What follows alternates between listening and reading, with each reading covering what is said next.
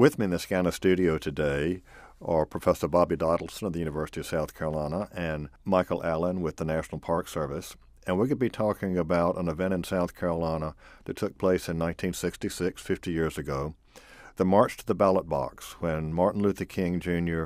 addressed a large crowd in Kingstree, South Carolina. Bobby, let's back up a little bit from 1966 and talk about South Carolina and the American South, 1960. In South Carolina, we've already gone through things like the fight for the primary, the Democratic primary. That was 1948. You've got the school board decision in 1954, the Supreme Court decision, which started here with Briggs versus Elliott. But it's still hard for persons of color to register in South Carolina. You want to give us a little bit of that background? Yeah, I think that with the Elmore v. Rice decision and also Briggs v. Elliott, there was this assumption that these were major legal milestones that would turn around the racial divide in South Carolina and the nation. But those people in the local communities realized that the milestones did not translate into immediate change. And so there was constant struggle between the late 1940s with John Henry McRae and the Progressive Democratic Party and other organizations such as the NAACP working to create more opportunities for voting and trying to circumvent the impediments that were in place with regards to voting. And one of those impediments was still the literacy test, and trying to figure out how do you educate African Americans, train African Americans to circumvent something that was intentionally put in place to weaken black voting power and black voting opportunity. And so Septima Clark, for example, based in Charleston, is actively involved in the citizenship schools. And those programs were devised to train African Americans to improve their literacy, their reading and writing, with a major goal of providing them the tools they could have to then register and to exercise their right to vote. And the literacy test was in place in most southern states. I registered to vote in 1965. And in Alabama in 1965, you had to have a registered voter take you to the registrar's office. My grandmother took me because my father was working. By this time, the Voting Rights Act has been passed. And there still was, quote, a test, but there were two stacks of tests for the literacy test. And the registrar could not decide who got which one. And I got the test that had obviously been made intended for African Americans. It was almost a full page about bankruptcy law in Alabama, and I was supposed to explain that. It was in the Constitution. There were federal marshals standing behind her back. But grandmother's reaction was interesting. First of all, she was infuriated that she had to go down and that I had to be identified, that my saying who I was and producing my driver's license wasn't sufficient. Sounds familiar. And then she thought, what is this stupid test?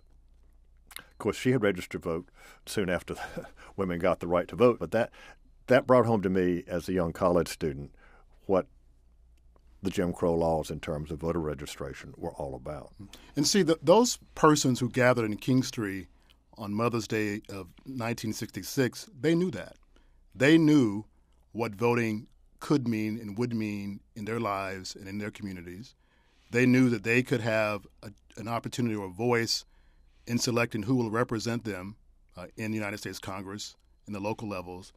But so did white leaders. They too knew what might happen or what could happen if black people were given the right to vote. And so therefore, as African Americans are throughout much of the 20th century struggling to gain the right to vote, you also see the opposition very intentionally and very creatively putting in place impediments to thwart that opportunity. Well, you've got the literacy test, and you also have accounts of people being in line to register to vote in South Carolina.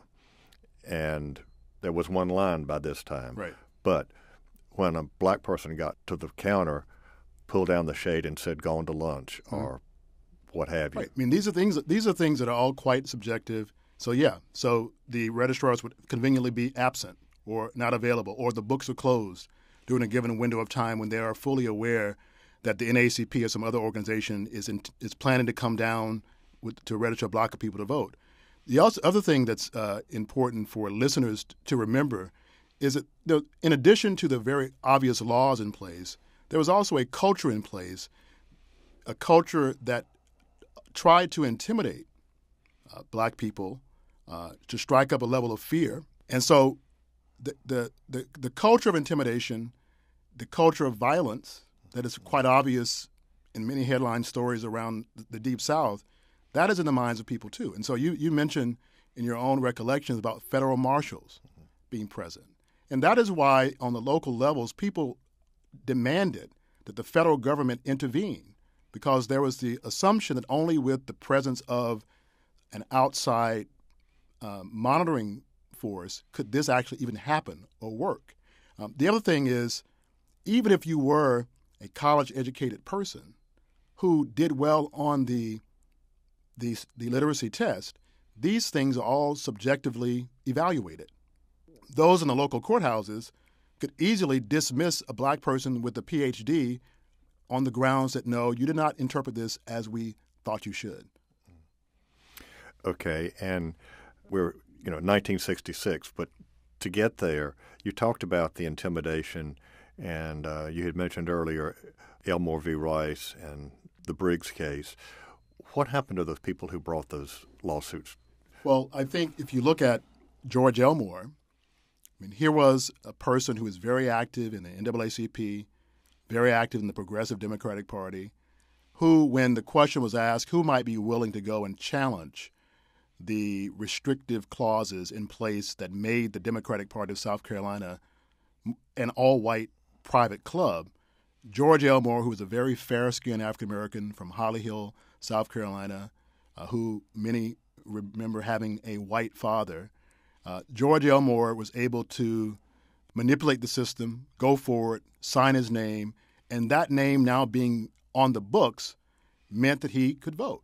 And so when he tries to vote, and they discover that George Elmore is a Negro who lives on Tree Street, which is clearly in a black neighborhood, then all of a sudden, no, you can't vote. There are now all the reasons are in place why this is clearly an oversight. And so George Elmore very intentionally uses that, as does the NAACP and the Progressive Democratic Party, to challenge and ultimately successfully the white Democratic Party through federal rulings rendered by J. Wadey's Waring from Charleston, who faced his own reprisals on multiple occasions for trying to move South Carolina in the 20th century. George Elmore, upon the decision of Elmore v. Rice, faces reprisals. He loses his home. His business is ultimately destroyed. He has a series of health battles and ultimately passes away a very poor man, still a very proud man. And, regrettably, until very recently, his contributions and those of others from that time period have been largely overlooked in South Carolina. In the Briggs case, many of the petitioners of the case that sought initially the equalization of schools and then ultimately this desegregation of schools, many of them faced their own reprisals. Some were chased out of Clarendon County. Mr. Briggs himself lost his job. His wife lost jobs. Teachers who were associated with petitioners lost their jobs. Reverend J.A. Delane, an AME minister who was one of the primary organizers of the movement in Clarendon County, his home is burned down.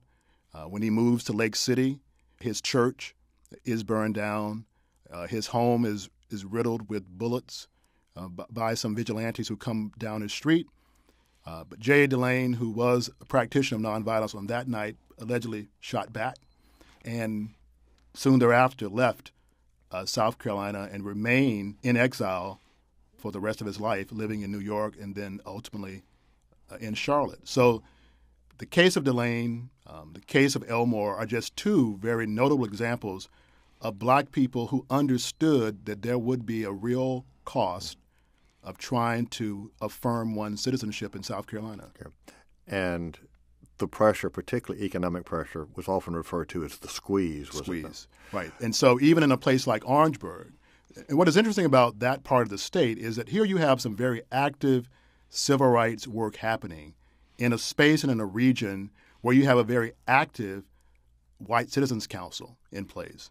And so in a community like Orangeburg, for example, where the NAACP and college students engage in boycotts in years before the boycott movement is a kind of consistent strategy, what occurs in Orangeburg is the squeeze is where people are denied credit, people's property are acquired, people's jobs are threatened, and those stories made national news. Jet Magazine, for example, in 1955-56, tried to describe how black people were facing these intimidations.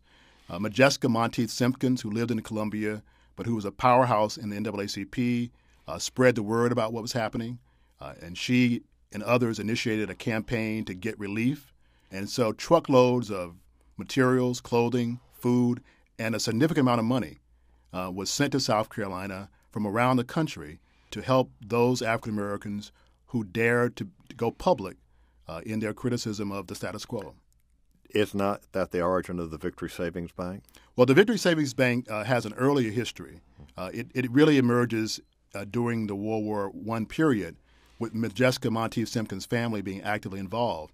But throughout the 1950s, the Victory Savings Bank was the repository where much of the funding came and was then dispensed.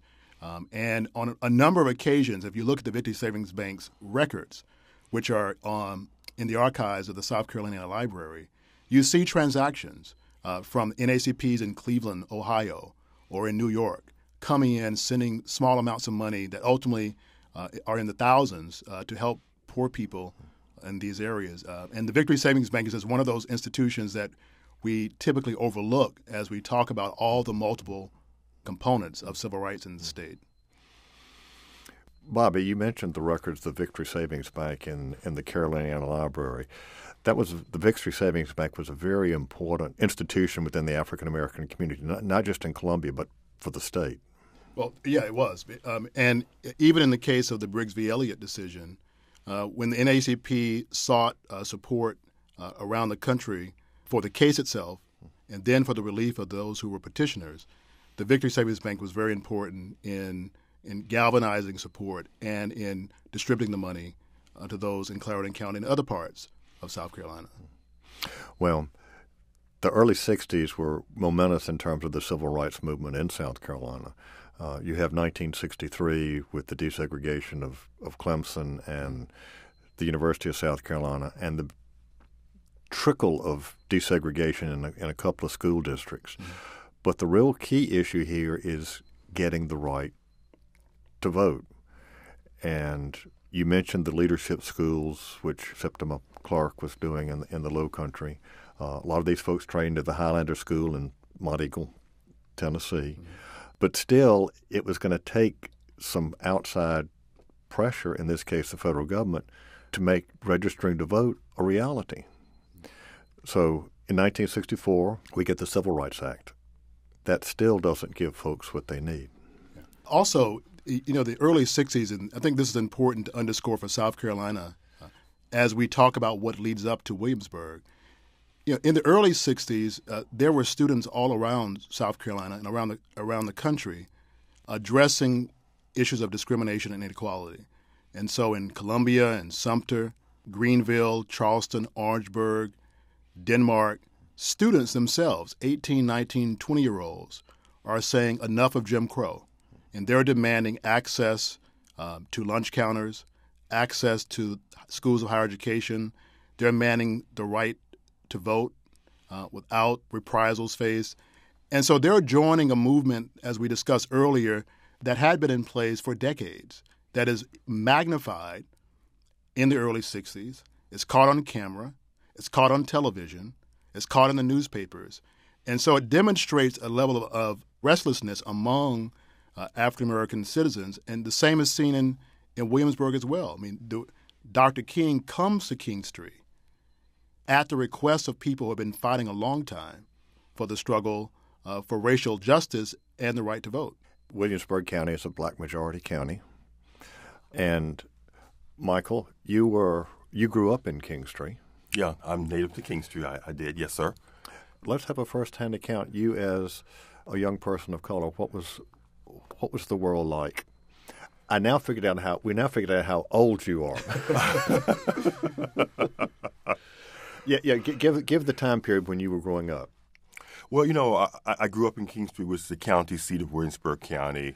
My earliest recollection, I guess, or memory, it does goes back to Mother's Day, 1966. How old were you in 1966?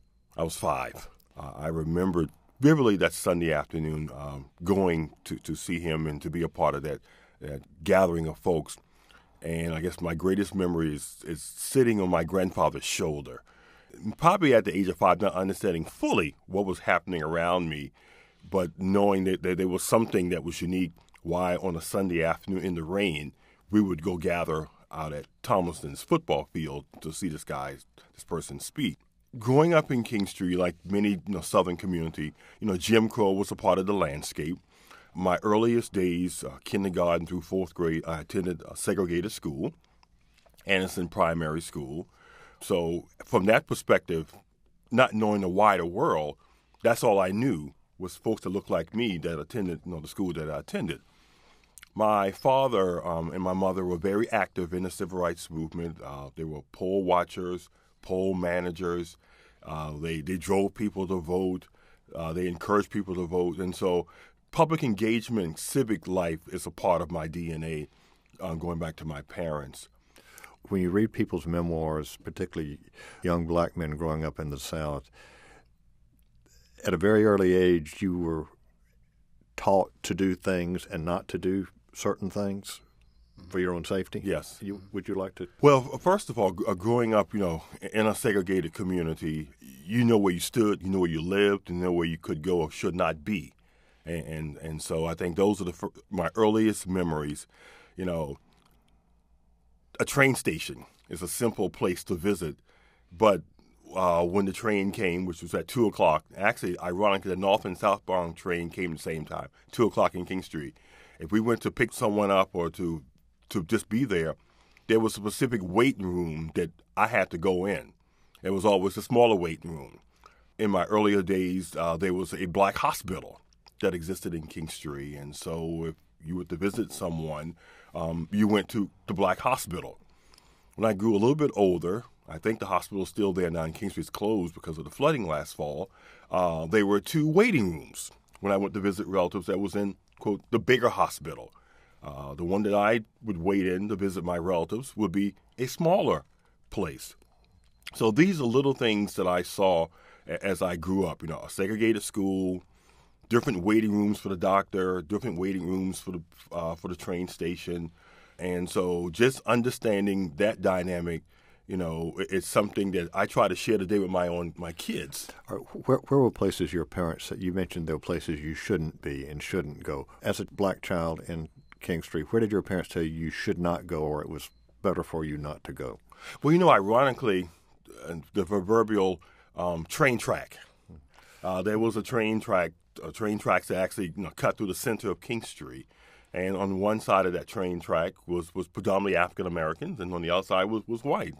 And so, except they were driving me to go targeted places, I only stayed on one side of the train track. And so I think, to be honest, the train track became my boundary in terms of where I needed to go, where I shouldn't go, and also just making sure you were in the right place at the right time. Okay. Bobby, let's get into the Voting Rights Act and how it came about and what difference it made here in South Carolina. Well, one of the things to remember is this is May 8th, 1966. This is now a year after the Selma movement and the passage of the Voting Rights Bill. And in South Carolina, there's a quick mobilization to say, now that these laws are in place, how do we then channel this toward electing African Americans in South Carolina, educating African Americans to vote, and then to exercise the right to vote?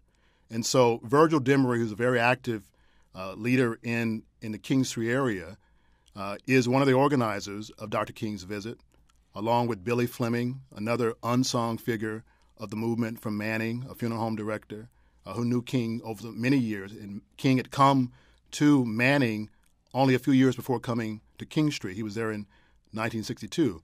But upon the passage of the Voting Rights Bill, these leaders are saying, who can we push forward to run for office and where? And there was a sense that if an African American could be elected in South Carolina, it had to be in Williamsburg County, where you had an active organization. So King is in Kingstree as there is a campaign for Virgil Demery to run for the South Carolina Senate. And King is there encouraging people to march on the ballot. There's a sense that although these laws are in place, there is still some reluctance. There is still some intimidation, the things that Mike just mentioned. That culture exists. So King is there mobilizing people to say, despite all of that, here is an opportunity. And you need to remember, at this time, the Senate districts were the counties. Yes. So you're just talking about the voters of Williamsburg County. Were African Americans a majority of the voters by 66? Yeah, I don't know the answer to that. Yeah, I'm not sure either. But I think part of the challenge in Williamsburg County was just that. Given the obvious demographic map, how do you get people registered to vote and then convince them that it's okay to exercise your right to vote, and exactly what is the result of getting individuals like Virgil Demery and others who are running in that county into elective office. And so when you hear King's speech, he's first reminding people of the long history.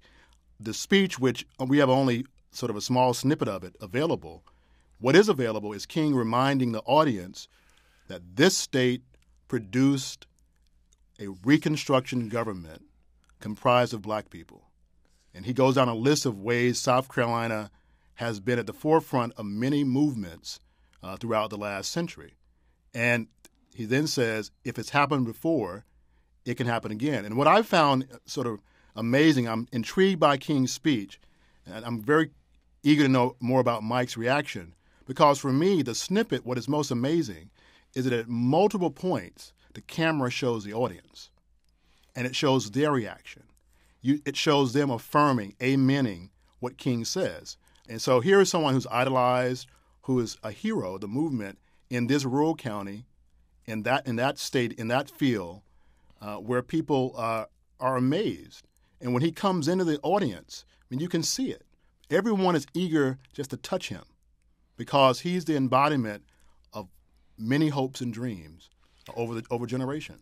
Now, you mentioned a snippet in the University Archive. It's a WIS tape. I believe it's WIS. So it's a collection called the Moving Image Resource Collection, and there are outtakes of newscasts from the late 50s throughout the 60s. And this is just one of several notable civil rights pieces that are being uncovered nearly every day. We just recently found some footage from February of 1961 when John Lewis, who is now a United States Congressman from Atlanta, comes to Rock Hill to support the Friendship Nine. And it's almost 20 seconds, and if you blink, you'll miss him. But it is John Lewis standing in front of the local jail in Rock Hill.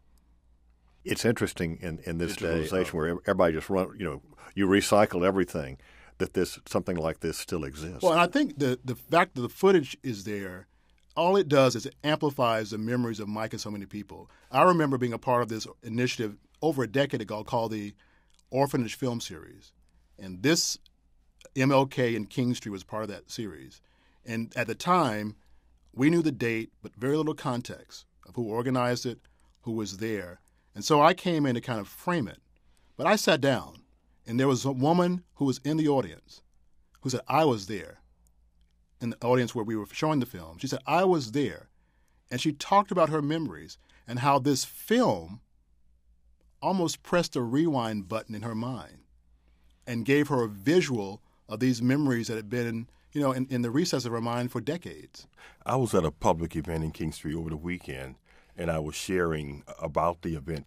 And the pastor at the event that I was attending indicated to me, and I've known this guy all my life, and he indicated that he and his brother was there. He said, I was a senior at Thomason High School. My brother and I went there on that Sunday afternoon, and he said, my brother positioned himself when Dr. King came into the audience in order to shake his hand. He said, I was a little bit sheepish and timid, by doing it. But he said, my brother did it. And he said, my brother's passed on now. But every time you get my brother to talk about that experience, it was like the highlight of his life that he was able to do that. And it amazed me as we've been planning for this event, more and more people are coming out and said, I was there. It's like an opportunity has been given to people to acknowledge that they were there.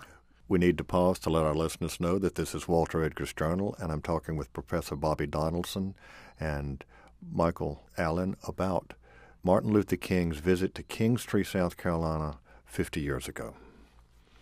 Well, let's talk about the event. Michael Allen. I think as a part of a team, it's a group of us that are working diligently in Kingstree and Williamsburg County to have the 50th commemoration of Dr. King's visit to Kingstree. I think is very special. A year ago, I found myself as a part of the commemoration from Selma to Montgomery, and which was moving to me. And the last day that we were there and we were at the State House building in downtown Montgomery, it struck me that all of the efforts and planning that the National Park Service and the folks in Montgomery, Alabama, Selma did to commemorate this, a part of me said, well, 50 years ago, I witnessed history in Kingstree. And so while I was there at State House ground in Montgomery, I called some folks back at home in Kingstree, told them where I was, what I had done, and what was going on. And I said, next year, we need to do this. History tells us that Dr. King spoke in very few places in South Carolina from a public civil rights perspective. Kingstree is one of those places, and we need to do this. And I think other folks probably had that same thought, and we just began to organize this past fall, looking at the date, Mother's Day as it was historically, having the capacity to have this public event in the very same space that it was held 50 years ago. And I guess to begin putting together the process. Who do we invite? How do we recognize individuals? And most especially, what do we leave as a legacy of this event? Unfortunately, many folks that probably grew up in Kingstree, Williamsburg County, that did not attend this event and may have gone through the public school system probably was not made aware that this event happened in Kingstree. And so one of the things I also shared is that we need to leave some type of permanent marker. In my working with the Department of Archives and History, the State Historic Marker Program is an excellent way to map our history. And so in addition to everything else we would do in that day, leaving and moving forward, people will know that on Mother's Day in 1966, Dr. King was at Thomason Athletic Field, and there will be a historic marker that will tell them. The date for the event is Mother's Day 2016. Yeah. The 8th. One of the things to remember, the point that Mike makes about Selma, I think it's important for listeners to remember the context. So that is spring of 1965, where African Americans and white supporters are beaten as there is an effort to register people to vote. It is that horrific beating and violence that is witnessed across the country on television that galvanizes the movement, compels national leaders to push forward and to affirm what ultimately comes the Voting Rights Bill in the summer of 1965. And one of the powerful refrains that Dr. King offers on the steps of the state capitol in Alabama, where the governor only recently refused to allow black people to enroll at the University of Alabama, segregation forever, George Wallace said. Well, here is King who says, when will change come? When will freedom come? And he says, how long? Not long. And he does that refrain over and over again. Well, guess what? The people in Williamsburg, they hear it, and this is the mobilization. We don't have to wait forever for change to come. It can happen immediately. So within a year, you have the mobilization in Williamsburg County and all across South Carolina, where people are saying this is the moment and this is the time. And so you have the Congress on Racial Equality, the NAACP, and the Southern Christian Leadership Conference, of which Dr. King was the president, saying let's have a mass rally in Kingstree. And Mike is among 5,000 people who were there, who witnessed this. And that's the people who could get in. the field was the athletic field at Thomason. Right, which is Black High School of King Street. The Black High School. Right. Which was still the Black High School. Yes. Okay.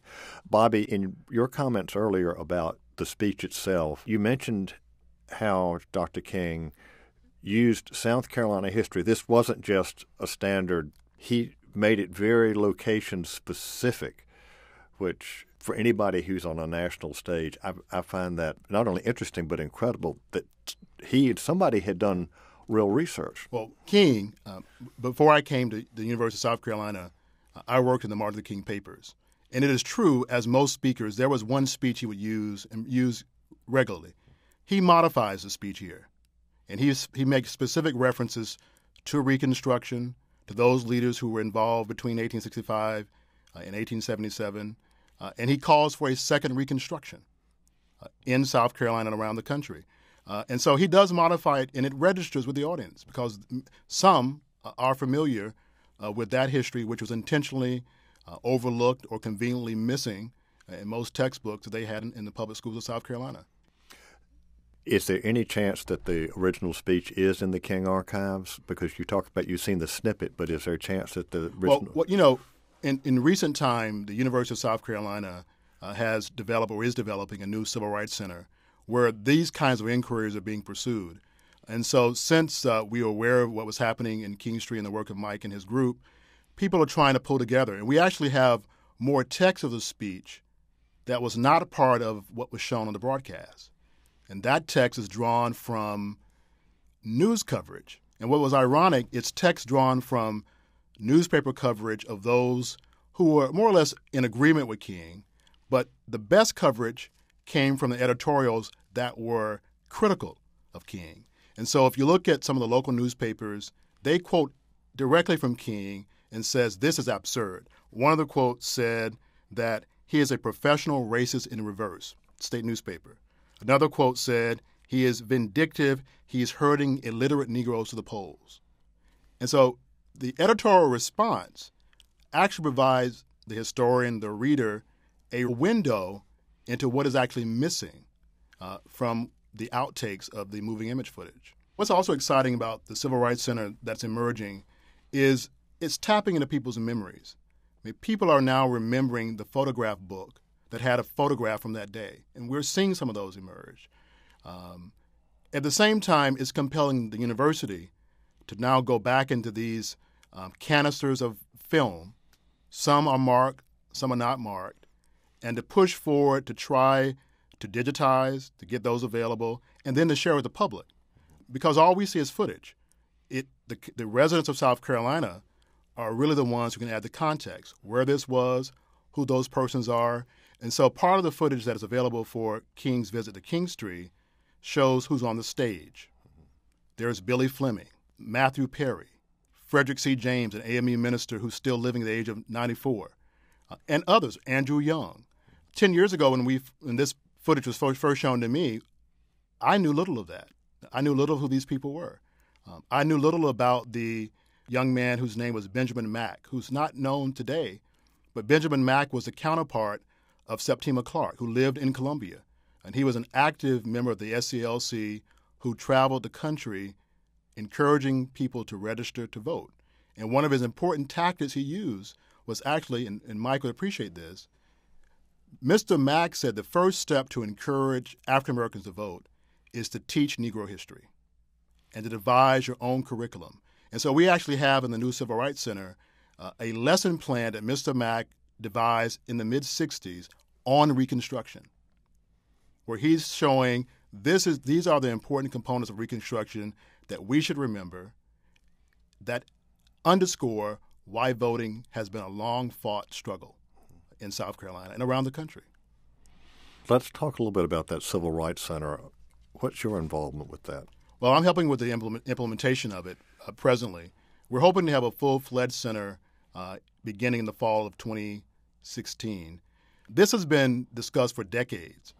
Our great colleague, Grace Jordan McFadden, was a pioneer in capturing many of the stories and personalities of the period. She talked to Billy Fleming, and she talked to some of the Delane family and the Briggs family.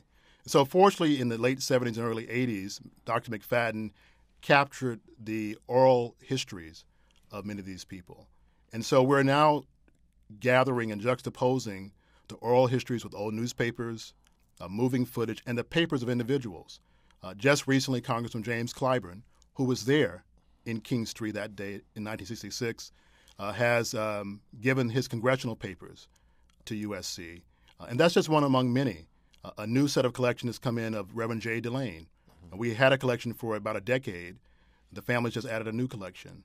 There's a collection of the civil rights leader John Roy Harper that has come in as well. And so the center itself is serving as a portal for collections, but I think more importantly, a portal to tell more of the history and to share more of the history and to uncover more of the history. And that's why I'm really excited about what's happening in Williamsburg County, because many of those counties, there was incredible work being done in the movement that the residents are surely aware of.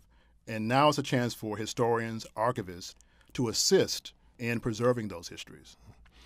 The work that Dr. McFadden did, and actually, it was actually video as well as audio, right. which was pioneering. Pioneering because it's just like I like to have you two gentlemen in the studio when we record, because reaction to questions and comments, that tells a story in itself. A perfect example, Walter. Now, some of your listeners who recall those days, they may know the name John Henry McRae or the name Ida Quincy Newman. I didn't know them. I've read about them. But it's when you see them talking to McFadden, you understand how influential they were. But just by the pose of their bodies, the way they cocked their heads, the way they responded, the way they elevated their voice. And it demonstrated just the fact that Dr. McFadden was so path-breaking and capturing this on film.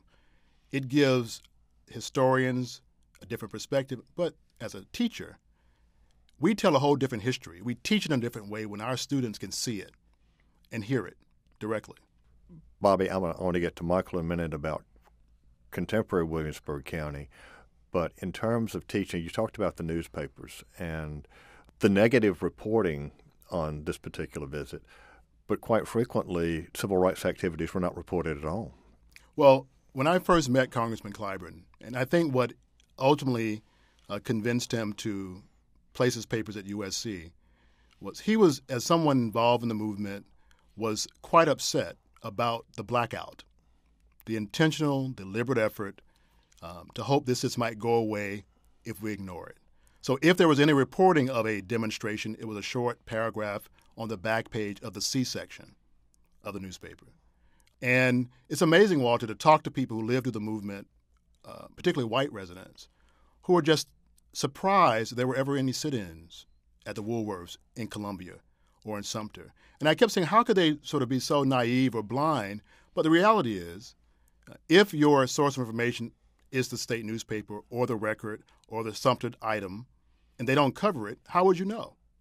Of course, television made a big difference. Right. It certainly did. And I'm not certain if this outtake that we actually have from WIS was ever broadcast. Many of those things were prepared for production, but you never saw them. So I think what is occurring now as we revise these accounts of the civil rights movement, sources that were created at that moment, that were buried, are now being used for us to tell a new story. A perfect example is the Civil Rights Center also has some negatives of photographs. Some of these photographs were taken by photographers for the state newspaper. And when we were working on the Columbia SC 63 project, that was one of the first things we did. We visited the state newspaper to see what they might have in terms of their collection. And a current editor was convinced there was very little. And we said, well, let's take a look. And when we went to those negatives, it was eye-opening. There were photographs from all across South Carolina about civil rights. There were lunch counter demonstrations in nearly every community around the state that were never published. There were photographs of Malcolm X in South Carolina in 1963 that were never published, but they were there. And so now we're rushing, in many respects, to connect with people who were there, because we have to remember, if you were an adult in those early 60s, you're now in your 70s. You're a young adult. Well, that's why when Michael first called me about this program and said he was there, I think I said, I didn't think you were born. There are good genes down in King Street, obviously. All right. Mike, when you go back to Williamsburg and King Street now to talk about this event, is it a surprise to a lot of people that this occurred? To many, it is. I go back to Saturday when I was there and I shared it in a public event. Other than the individual who was there, 50 years ago, the majority of the individuals sitting in the audience was unaware that this had transpired. And I think that's part of the reason we're working so diligently and have worked diligently for May 8th, Mother's Day, to one, make residents of King Street and of Williamsburg, the PD, and the entire state, that we want them to be there. I guess, in a way, I'm a little bit surprised because when Dr. King in the talk mentioned Reconstruction, the community understood their history. And now you're saying the modern generation doesn't understand its history.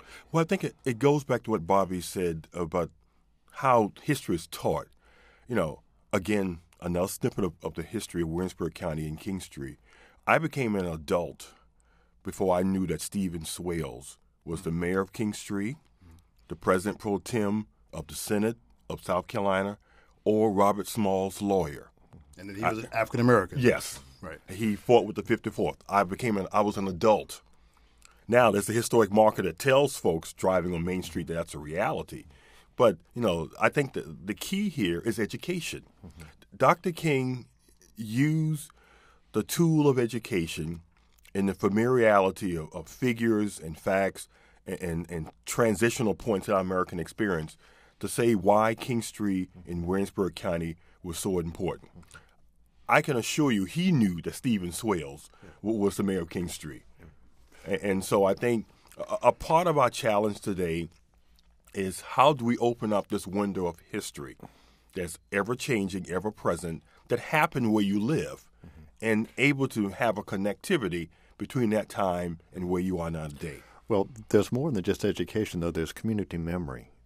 Mm-hmm. And I would have thought that, this was a big deal, that the community memory would have, that's my surprise. Well, I'll say this to you. When I share this with people and people acknowledge that they were there, then their next statement is, but we have not been given a reason to remember it. Mm-hmm. There's no, to my knowledge, May 8th, Mother's Day, will be the first public commemoration of this event ever happening. Well, Walter, I should say, as someone who does a lot of oral history, and it's things that I should know better, having grown up with older grandparents and great-grandparents in Aiken. So I come in with my set of questions, and I say, so tell me what it was like on May 8th, 1966. And they'll say, Dr. Donaldson, that was a long time ago. You're stirring up things I haven't thought about in 50 years. And so part of it, there's this haze that comes with aging and memory. And there's this other thing that I've discovered, and I'm not sure where it comes from. Many people who were there, many people who were involved in organizing sit-ins and demonstrations, they're surprised that we're interested. They're surprised that it actually is significant or that it does matter. Several people I've talked to who are from SC State or Claflin or Benedict who had no idea that their movements became major legal battles, major Supreme Court rulings. So what has been surprising and quite rewarding is helping people uncover their memories and to underscore how important it is. I'm not sure if people in King Street in 66 fully understood that they were a test case, that there was an effort to see if we could mobilize black people in this concentrated area, that might set the course. And what they don't know is that it did. So that is 1966. Mm-hmm. Virgil Demery lost by a slight margin. And they were convinced that there was some finagling of the ballots that caused Demery to lose. Oh, surprise in South Carolina. But however, I'm sorry. what happened in 1970? In 1970, the very same people who were trying to get black elected officials in 66 have 3 victories, almost a fourth, with Jim Clyburn in Charleston. Yeah. Mm-hmm. Charleston and Columbia. Right. That was a part of the same effort. But one could easily trace a major push to Williamsburg in 1966. And I think that's the context that, I try to share with younger folks, that the history of our community has been significant as a movement, as a part of our state and our nation. And when we can make that connectivity, then it helps you understand your place, your position, and your citizenship. I also think, too, so for someone like Mike, who is 5 years old, and then to say, what does it mean to be a young African-American person, a young African-American male in the 50s and 60s, and the real restrictions. I think, regrettably, many people today, younger people, have no sense of the struggle, the restrictions, the difficulty, and why this event does matter. When Dr. King concludes his speech, he goes back to a refrain that he uses all the time. He says, "Walk together, children. Don't you get weary. There's a great camp meeting in the Promised Land." And the crowd erupts. I mean, it's spontaneous excitement, because that is a familiar line, and they know what that means. Well, today, the younger generation, people we work with and people we teach, I don't necessarily sense that mobilization. And, there are things happening now, most notably Black Lives Matter, that give a sense that there is some consciousness that things are not well and that you can be a change agent. Because one of the things I always underscore is, although you had King and major leaders like Ida Quincy Newman and John McCrae, a real catalyst were young people. Mm-hmm. If you look at that audience in Kingstree, you're struck by people who are in their Sunday best. But some of the most exciting responses when you see the camera turn back are from young people. Mm-hmm. There's one young lady who I wish I knew she was. We may discover her. But he says one line, the camera hits her face, and she is out of her seat, and she can't be more than 10 years old. At the event, is this film going to be available so that people there can see? Yeah, it's starting exactly at 3:30 p.m. On May 8th, Mother's Day. We have an assortment of activities that's leading up to it. From an educational perspective, we're working with the local school district, in which they actually will have an essay contest about King and his connectivity to Kingstree. Congressman Cliven will be there as one of our principal speakers. Bakari Sellers also will be there as one of our principal speakers. And we have a number of individuals from around the county will be there as well. It's a way, I think, of renewal, of awakening, but having a place and understanding history. Well, I was just wondering, though, is this footage going to be shown so that if you show it locally, that somebody might identify that young woman? And is that going to be part of what's going on? We are working with a company that will be showing the video. Okay. We've been actively engaging the community, asking individuals who were there to come, and we're going to recognize them. They will have a little pin that says, "I was there."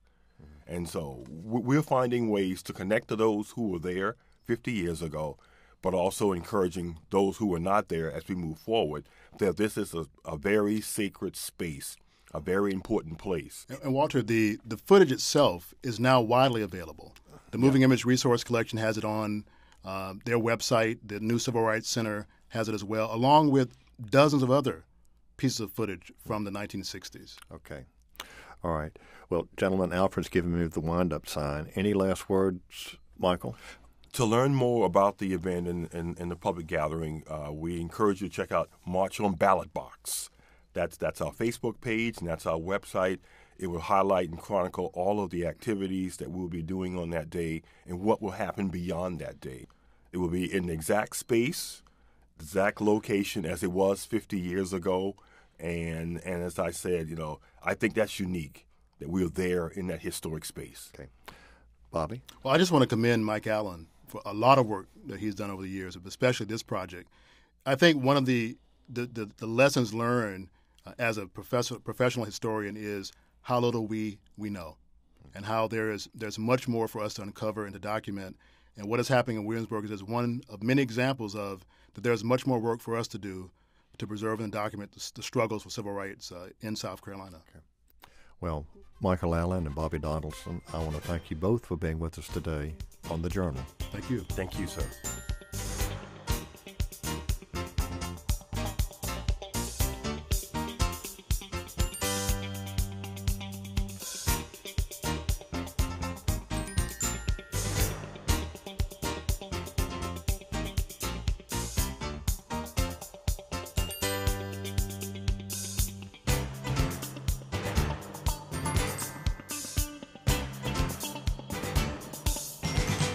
This is Walter Edgar, and I hope you enjoyed today's journal. It was a very interesting conversation about what folks remembered, what was recorded, and what was not. Little did the 5,000 folks know who gathered in Kingstree, South Carolina, that they were going to be a part of a movement that within 5 years would see African Americans serving in the State House of South Carolina. This is Walter Edgar. Join me next week for more of the Journal.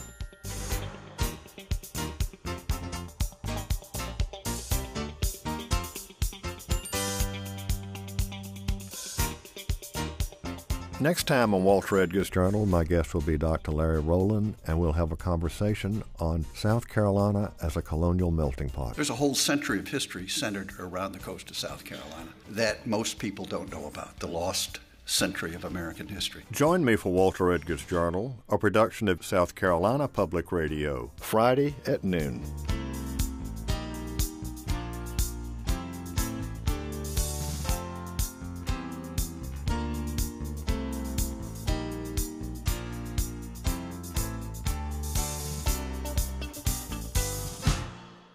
Walter Edgar's Journal is a production of South Carolina Public Radio. The producer and engineer is Alfred Turner. Production of this program is made possible in part by listener contributions to the ETV Endowment of South Carolina. The views and opinions expressed on Walter Edgar's Journal are not necessarily those of South Carolina Public Radio.